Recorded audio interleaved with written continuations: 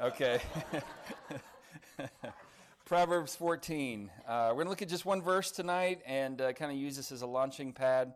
But Proverbs 14, verse 34, simply says this: righteousness exalteth a nation, but sin is a reproach to any people.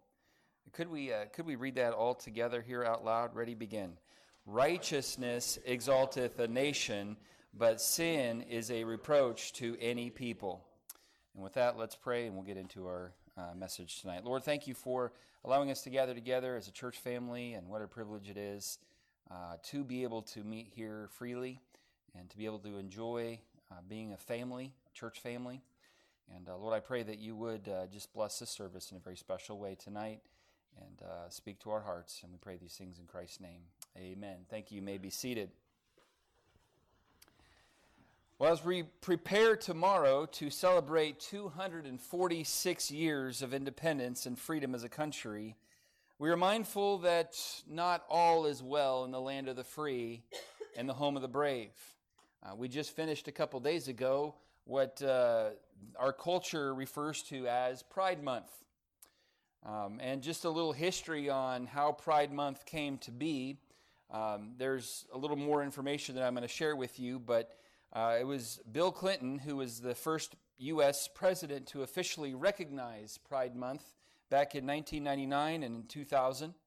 And then from 2009 to 2016, President Barack Obama declared June as the LGBT Pride Month. And this might surprise many here tonight, but in May of 2019, President Donald Trump recognized Pride Month with a tweet announcing that his administration had launched a global campaign to decriminalize homosexuality. So even the administration, that was our great hope, right? The administration that promised to make America great again was championing an abomination according to the scriptures. And again, I'm thankful for all the things that that administration was able to accomplish, and there was a lot of good. But again, it's not all perfect. And now I am truly thankful for the progress made in recent days with the overturning of the federal legal right to murder the unborn. I'm grateful that that is no longer the case. But not to burst anybody's bubble tonight, it is now up to the states to decide whether murdering the unborn should be legal or not. And in my limited research, it appears that in 29 of the 50 states, it will remain legal after all is said and done, at least for the time being. So that's 58% of the United States will be allowed to, you can go in and have your baby murdered. And that is still after this particular Supreme Court decision. And the ruling also that allows teachers and coaches to publicly pray. This is a wonderful thing. Huge and critical decisions, and these are quite a sight for sore eyes for sure. But it is sad that it took a Supreme Court case to decide that a teacher could pray publicly. I mean, do you not remember, at least for those who are up there in years, you do remember the time when prayer was commonplace in public school settings. Now, a man was fired pretty much for praying publicly. And now we had to bring the Supreme Court in to rule upon that. And it took almost 7 years to make that decision. That was back in 2015, and here it is, 2022. So I'm not trying to be negative tonight. I'm thankful to be an American. I'm glad we live in the land of the free and the home of the brave, but I also want to be honest about where we are as a nation in God's eyes. Okay, not in what mainstream media says, not even what our administration says. Of course, our administration says that everything's hunky-dory, and it doesn't take a rocket scientist to realize that they are not looking at the same nation. We see inflation all around us, unstable economy, looming recession, and all these things. But look, what is the key, though, to bringing prosperity back to our nation? Is it political reform? Now, the psalmist said in Psalm 118, verse 8 and 9, he said this: "It is better to trust in the Lord than to put confidence in man." It is better to trust in the Lord than to put confidence in princes.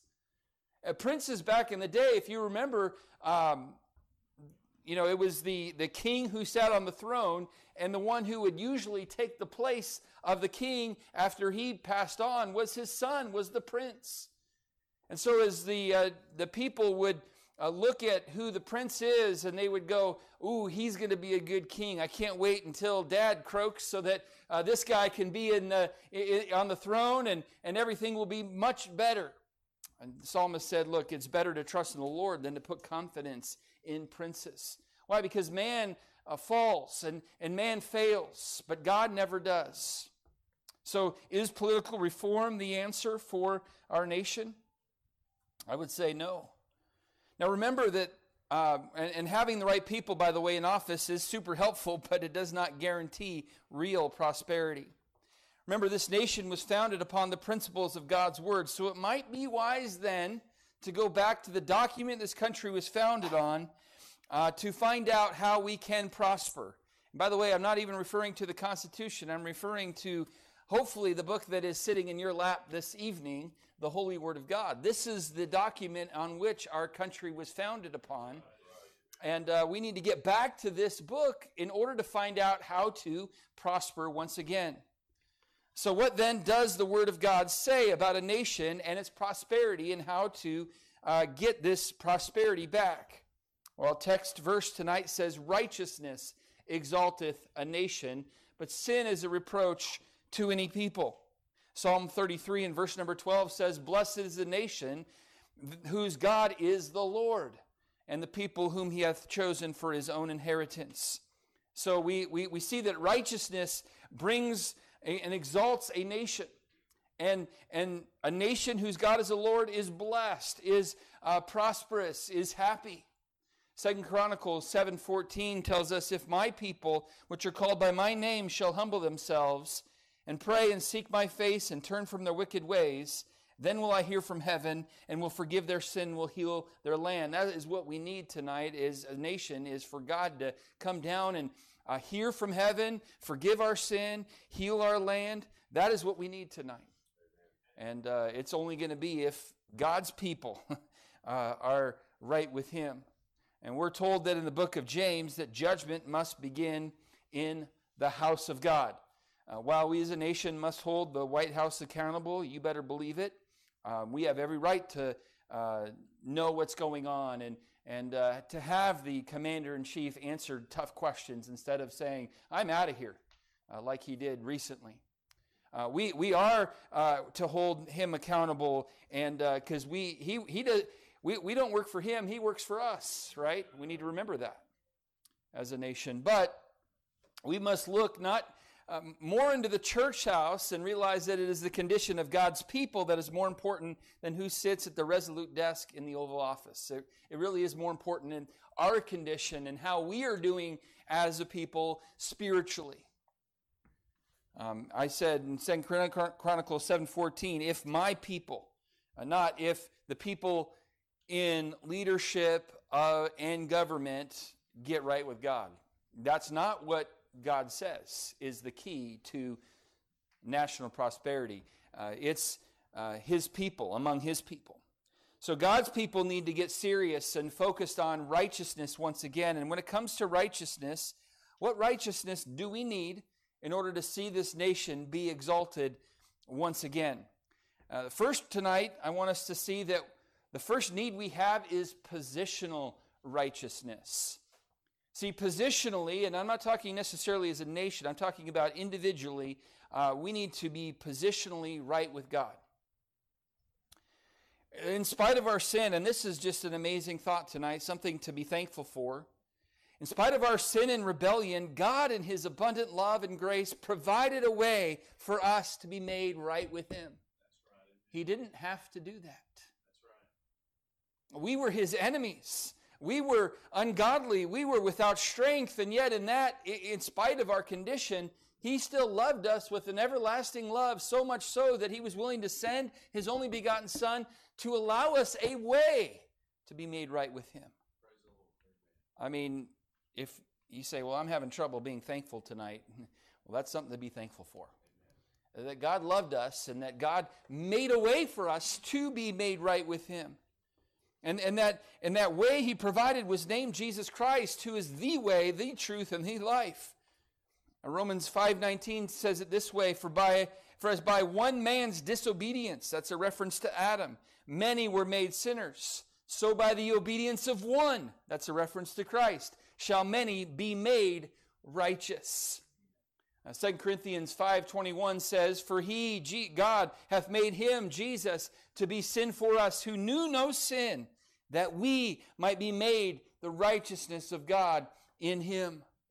So Jesus was sent to this earth so that we could be made right with God, to have this positional righteousness. Philippians 3:9 says, And be found in Him, not having my own righteousness, which is of the law, but that which is through the faith of Christ, the righteousness which is of God by faith. You and I can have the righteousness of God placed upon us, so that when God looks at us, He doesn't see our righteousness, because our righteousnesses, according to the book of Isaiah, are as filthy rags. But when He looks at us in Christ, He doesn't see our righteousness. He sees Christ's righteousness imputed to our account. Aren't you glad for that? But the truth is, positional righteousness, there are far too many people in churches who are not genuine born-again believers. I referenced the passage this morning in Matthew where Jesus said, Many will say unto me that day, Have we not done all these things? Have we not preached? Have we not passed out flyers? Have we not ushered? Have we not taught Sunday school classes? Have we not done all these things in your name? But He's going to say, Depart from me, ye that work iniquity, I never knew you. See, they had never been, many people have never been positionally made right with God. And so sadly, there are churches all over this country with people who need to be made right with God positionally. And I'm not so naive to think that Cornerstone Baptist Church is not in that boat too. I imagine with the church our size that there certainly could be one or more who are not yet born again, who maybe have been coming here for years, decades even, who have not personally made the decision to believe on Christ. So tonight, if you have not been born again, can I urge you to make the most important decision of your life? Why? Because hell is too horrible for you to play around with this decision. Heaven is too awesome and wonderful and glorious for you to miss this decision. Time is too short. We're not guaranteed another day. I didn't really mention it in church this morning, but my aunt just found out a few days ago that she has pancreatic cancer. And it happened within about a 2-week period of time. I mean, it was quick. She's waiting some results, but in her Facebook post, she talked about just how fast life can bring a change. And you and I, look, everything seems to be hunky-dory today. Tomorrow, it may not be. So we need to be prepared for eternity, because it is sooner than we think. And it is longer than we think. Eternity is too long to play around with this decision. So tonight, it doesn't matter if you're a deacon, a longtime church member, a child, an usher, a teenager, a Sunday school teacher, a staff member. Are you saved? Have you received the righteousness of God by faith in Christ? Have you been born again? Have you been made right positionally? If not, tonight's the night. Let's get it settled. Righteousness exalteth a nation. The first righteousness we need is positional righteousness. We need our churches filled with genuine, born-again believers. And again, when you consider the disciples, those who walked and talked with Jesus for 3.5 years, and they got to be around the Savior. There was one who failed to trust Him, and he was a counterfeit. He was a fake, a phony, a charlatan. His name was Judas. Could there be a Judas in the midst tonight? If there is, let's get it settled. Let's get it settled. We need to be made right positionally. But then we need not only positional righteousness, we also need personal righteousness. Proverbs 14:34, righteousness exalteth a nation, but sin is a reproach to any people. When I think of someone focusing on personal righteousness, I think of one of the greatest kings in all of Judah's history, a young man named Josiah. And if I can invite you to turn in your Bible back to the book of 2 Chronicles chapter 34. 2 Chronicles chapter number 34. If you find Nehemiah, it's right before, 2 books before Nehemiah.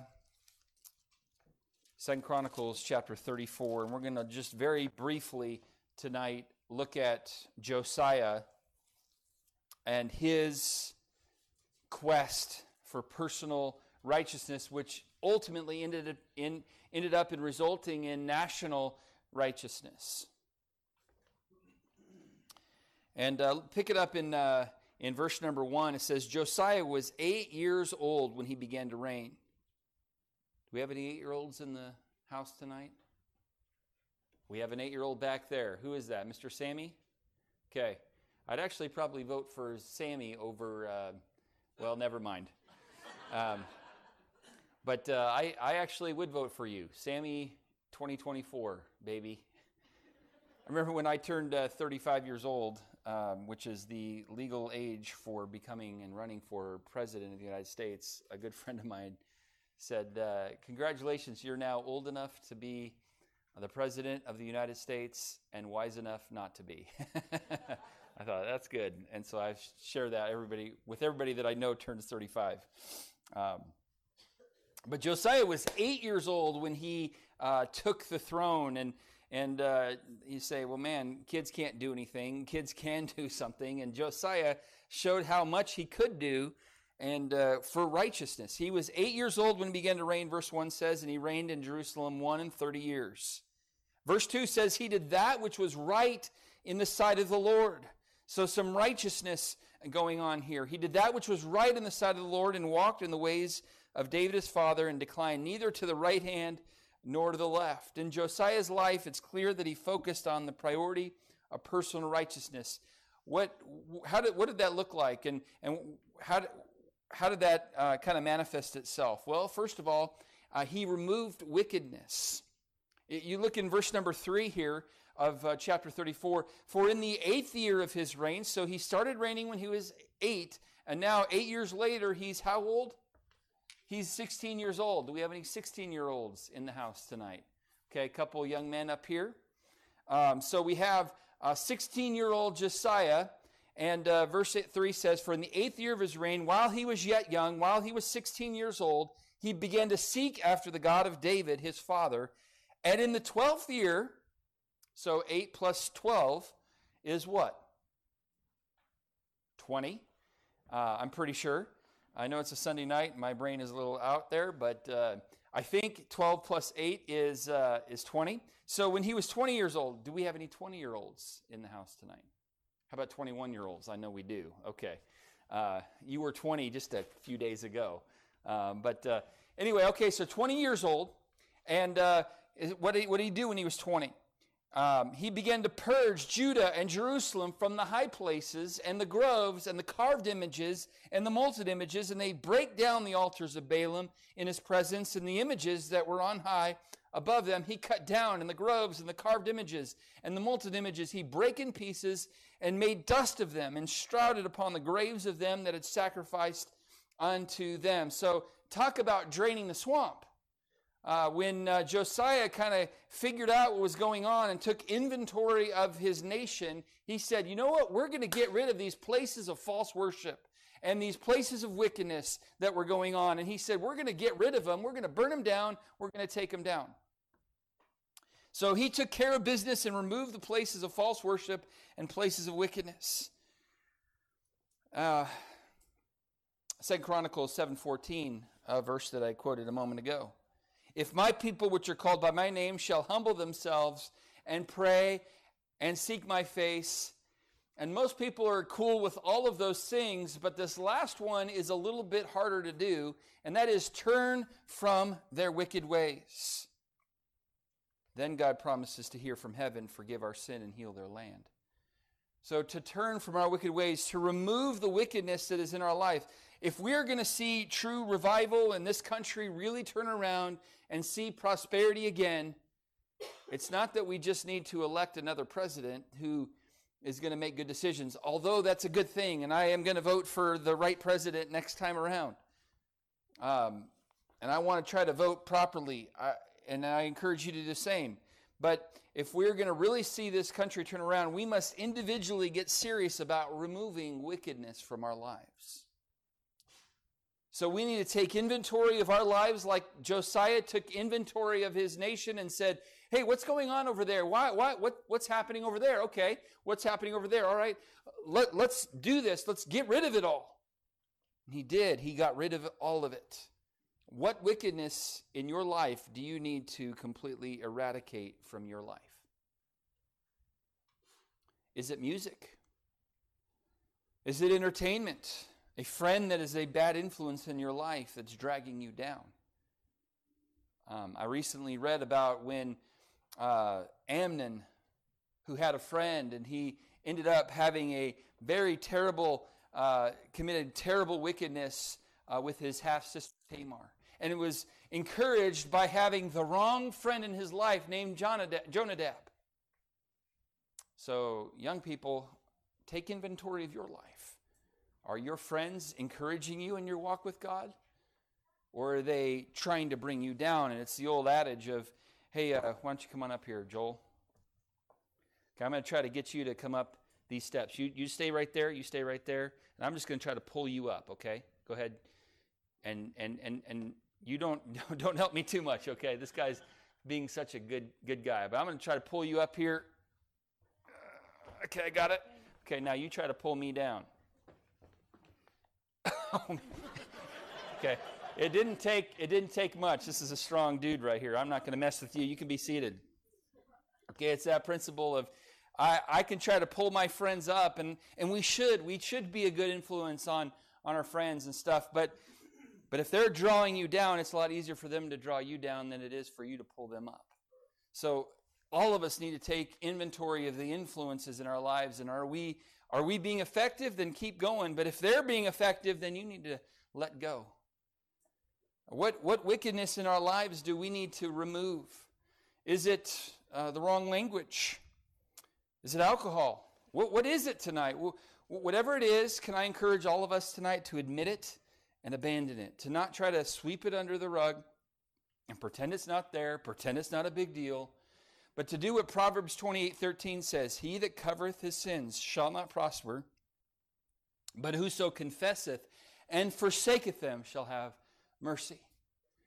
I want mercy in my life. I need it because I know that I don't deserve it, but I need mercy. And it says, he that covereth his sins, those who kind of sweep it under the rug, they're not going to prosper. And we're talking about the key to national prosperity. If we keep sweeping our sins under the rug, we're not going to have prosperity. It's only when we're going to have this confession and forsaking of our sin that we will have prosperity. And so we see we need to remove wickedness from our lives like Josiah did in Judah. And then we see number 2 here, we need to return to the house of God. If we keep reading in verses 8 and through 10 here, it says, now in the 18th year of his reign, so he's now 26 years old. I'll do the math for you. When he had purged the land and the house, he sent Shaphan the son of Azaliah and Mahaziah, the governor of the city, and Joah the son of Joaz, the recorder, to repair the house of the Lord his God. And when they came to Hilkiah the high priest, they delivered the money that was brought into the house of God, which the Levites that kept the doors had gathered of the hand of Manasseh and Ephraim and all the remnant of Israel and of all Judah and Benjamin. And they returned to Jerusalem, and they put in the hand of the workmen that had the oversight of the house of the Lord, and they gave it to the workmen that wrought in the house of the Lord to repair and amend the house. So this, of course, was the temple, the place of worship, and the house of God in that time. And they put a priority once again on the house of God and the place of worship. Whereas before it was just kind of like, it was broken down and yawn. That's just the way it's going to be. But Josiah said, hey, we're going to fix this up. We're going to make this right again, and we're going to put a priority on the house of God. And by the way, his priority on the house of God impacted others.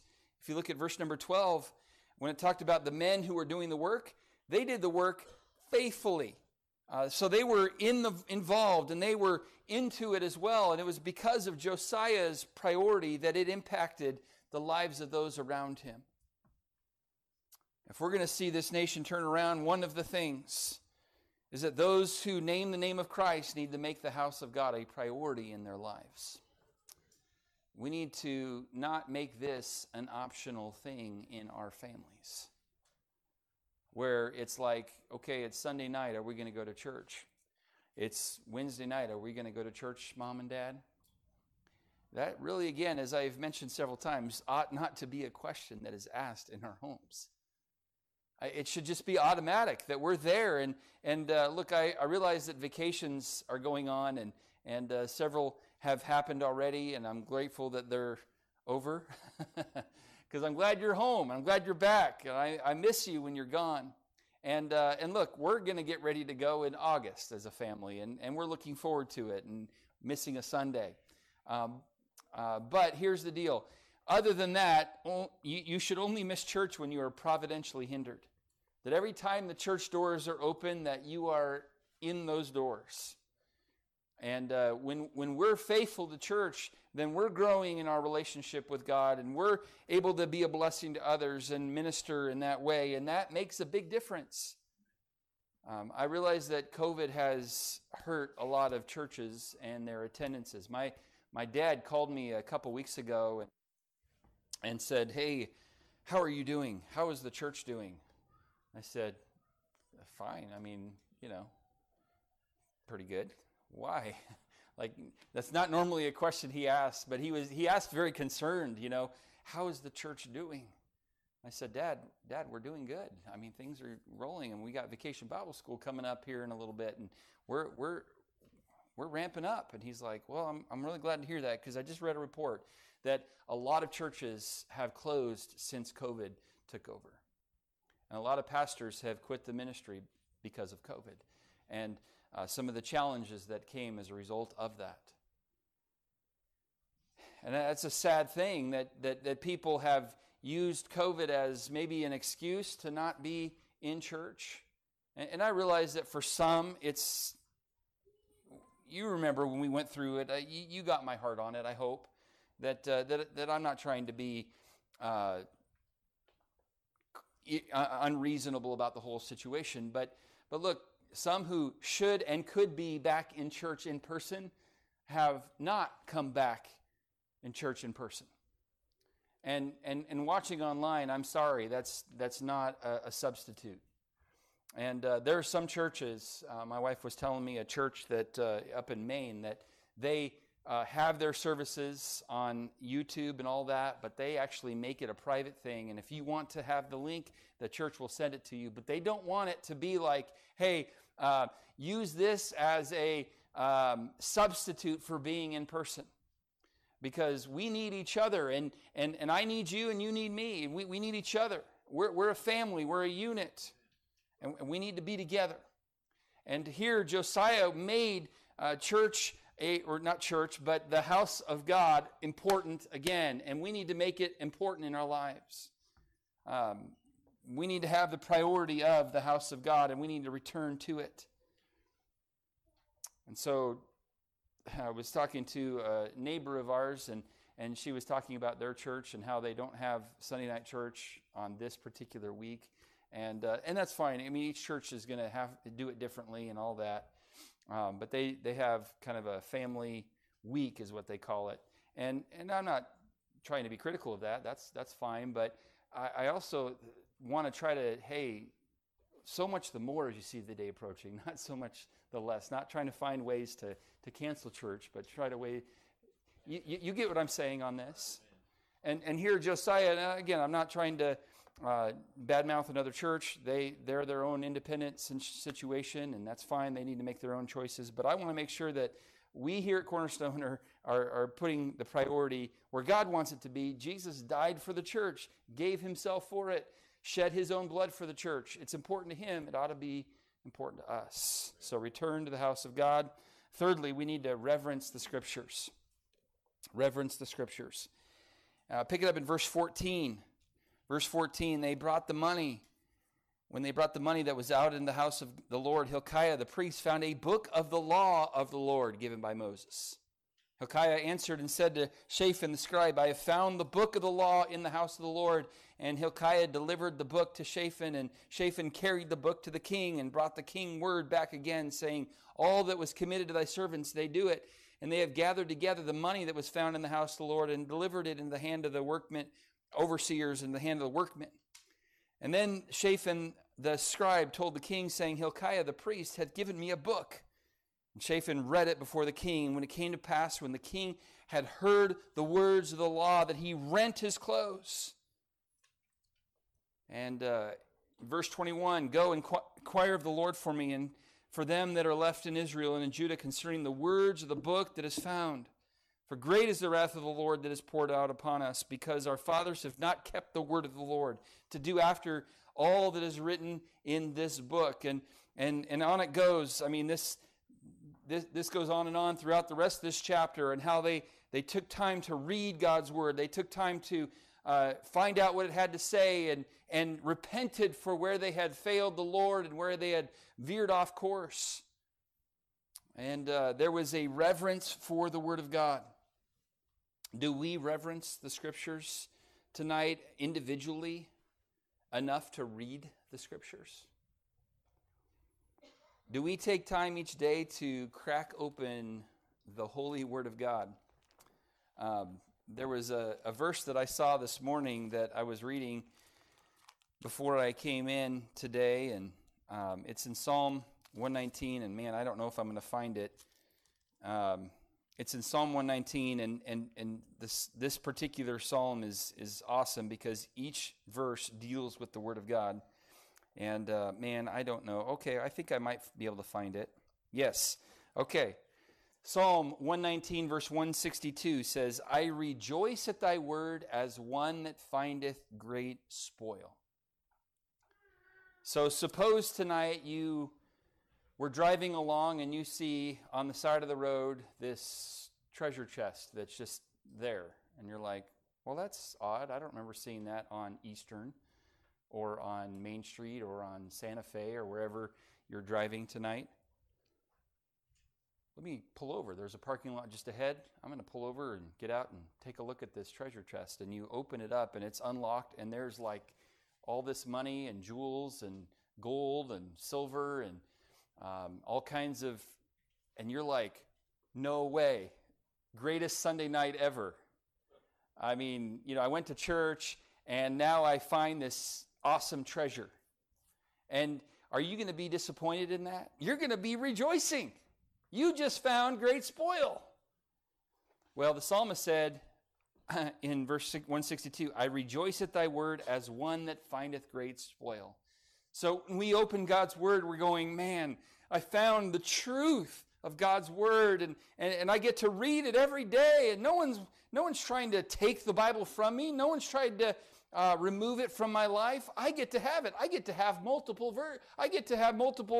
models. I can have a Bible in my office. I can have a Bible in my home. I can have a Bible on my phone, my iPad. I can have a Bible everywhere. I have the freedom to do that.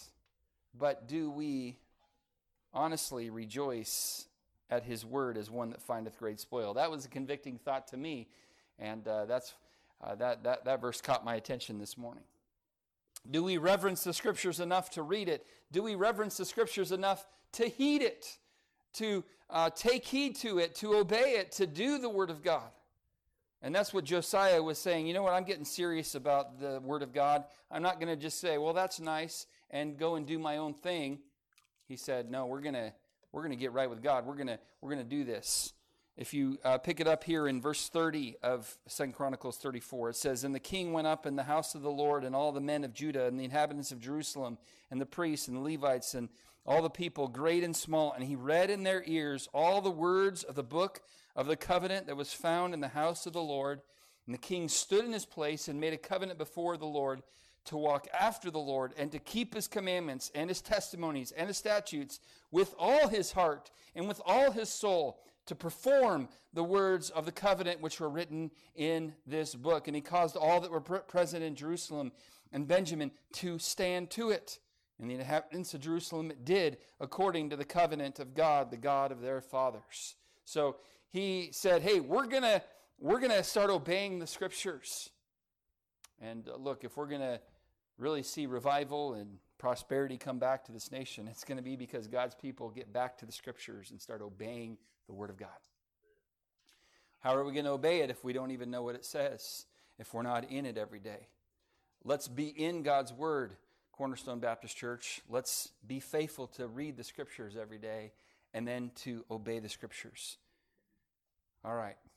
So we're talking tonight about seeing our country prosper again. How can we do that? First, we need positional righteousness. Then we need personal righteousness. Finally, we need to, and I'll wrap it up with this thought, we need to preach righteousness. 2 Peter 2, verse 5 tells us that Noah was a preacher of righteousness. He was a man who declared righteousness during an incredibly wicked day and time. He stood up and spoke out for truth. As you know, we are currently living in a day and time when the loudest voices are the ones championing wickedness. The most booming voices and the most noticed are the ones speaking for abominable lifestyles and for the atrocity of killing the unborn. They seem to be the most audible of all voices in recent years. But David asked this question in Psalm 11, verse 3, if the foundations be destroyed, what can the righteous do? So what are we to do? May I suggest that we as God's people start changing the tide? That we, like Noah of old, begin being preachers of righteousness. Jesus said in Matthew 5 and verse number 13, ye are the salt of the earth. But if the salt have lost its savor, wherewith shall it be salted? It is thenceforth good for nothing, to cast out, be trodden under foot of men. And he says, ye are the light of the world. A city that is set on a hill cannot be hid. Neither do men light a candle and put it under a bushel, but on a candlestick, and it giveth light unto all that are in the house. Let your light so shine before men that they may see your good works and glorify your Father which is in heaven. We need to be the salt and light in this day, so let's stop hiding our light in fear of, well, what if everybody in my family doesn't like me for standing up for truth and for righteousness' sake? Well, let our light so shine before men. And we need to do this. And I'm not saying tonight we need to be obnoxious, but we do need to be bold. Proverbs 28:1 says, the wicked flee when no man pursueth, but the righteous are bold as a lion. Look, when we are positionally right and personally right, then we have the ability then to be bold as a lion and preach righteousness. Friend, the truth is, and there's some truth, that marriage between one man and one woman is still right. That is the truth. And anything else is still wrong. I realize culture doesn't believe that anymore, but God's word still says it, and we ought not to be ashamed of preaching the truth. God made male and female, the only two genders that God made. Not 112, according to an article that I read not too long ago. Friend, there's tremendous clarity in the scriptures. And the article was only off by 110. Because, see, he only made two genders, male and female. And he didn't make a mistake in making you a male or making you a female. He did not make a mistake. He never has and never will make a mistake. So that's the truth. The truth is, life is precious, and terminating a pregnancy is not some medical procedure of choice. It's killing and murdering the life of a little one that God values so very much. So while these are definitely worthy of our preaching and standing up for, the most important message we can and should be preaching is the gospel of Jesus Christ.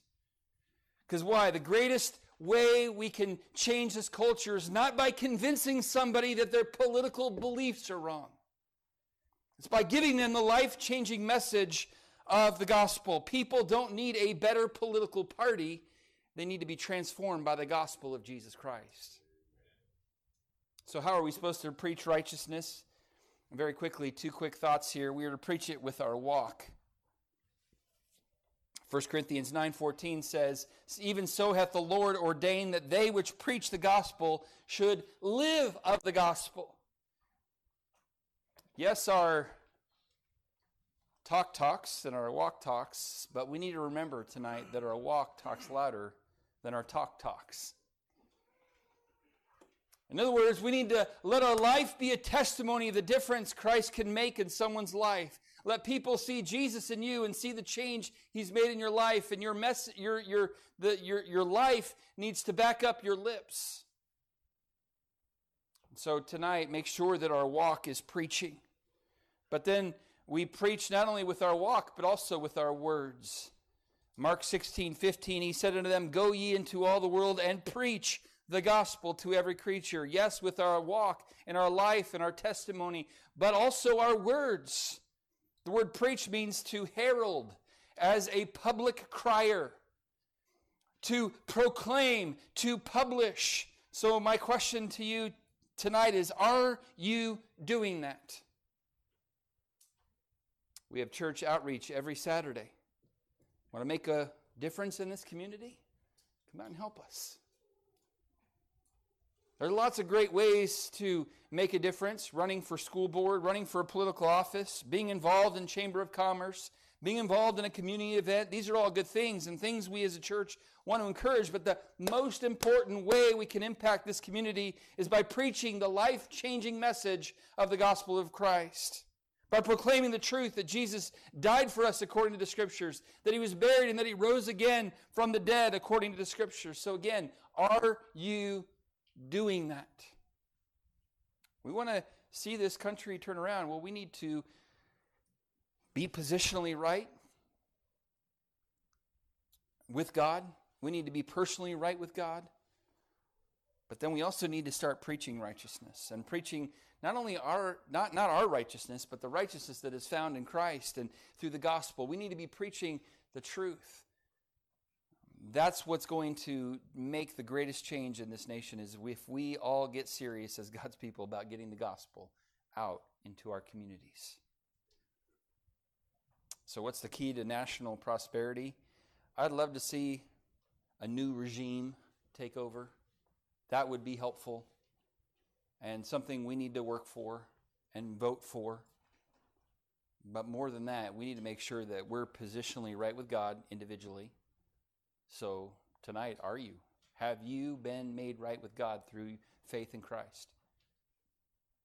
And then personally, are you righteous? And none of us are going to be perfect, obviously, but have we taken time to take inventory of our lives and remove the wickedness that is there? Have we made the house of God a priority in our lives? Have we returned to the house of God, and are we reverencing the Scriptures enough to read them and enough to obey them? And then are we preaching righteousness, standing up for truth and what's right, but also preaching the gospel? That's the most important thing. So tonight, I think all of us could stand to, instead of just saying amen to this country needs revival, to realize that actually there's some things that we each individually can and should be doing to see revival come about in our nation. And let's pray together. Lord, we do love this nation that you've allowed us to live in.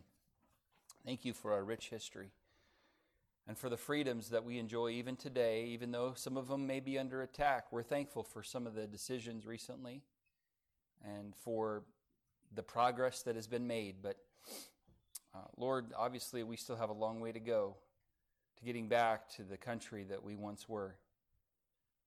And so, Lord, I pray that you would help us tonight to realize that your word gives us the key to national prosperity. It's not found in political reform. It's found in the Scriptures, in the word righteousness. Righteousness exalteth a nation. And Lord, we want to see our nation exalted again. But Lord, it's only going to be so if we are positionally right with you, if we're personally right with you, and if we're focused on preaching righteousness in and through our lives. And Lord, I pray that you would bless and seal these decisions. Our heads are bowed and eyes closed. Miss Pat, if you don't mind playing through this chorus, The Family of God, and as she does, I want to invite you to have a time of prayer decision there in your seat as the Lord has spoken to your heart this evening.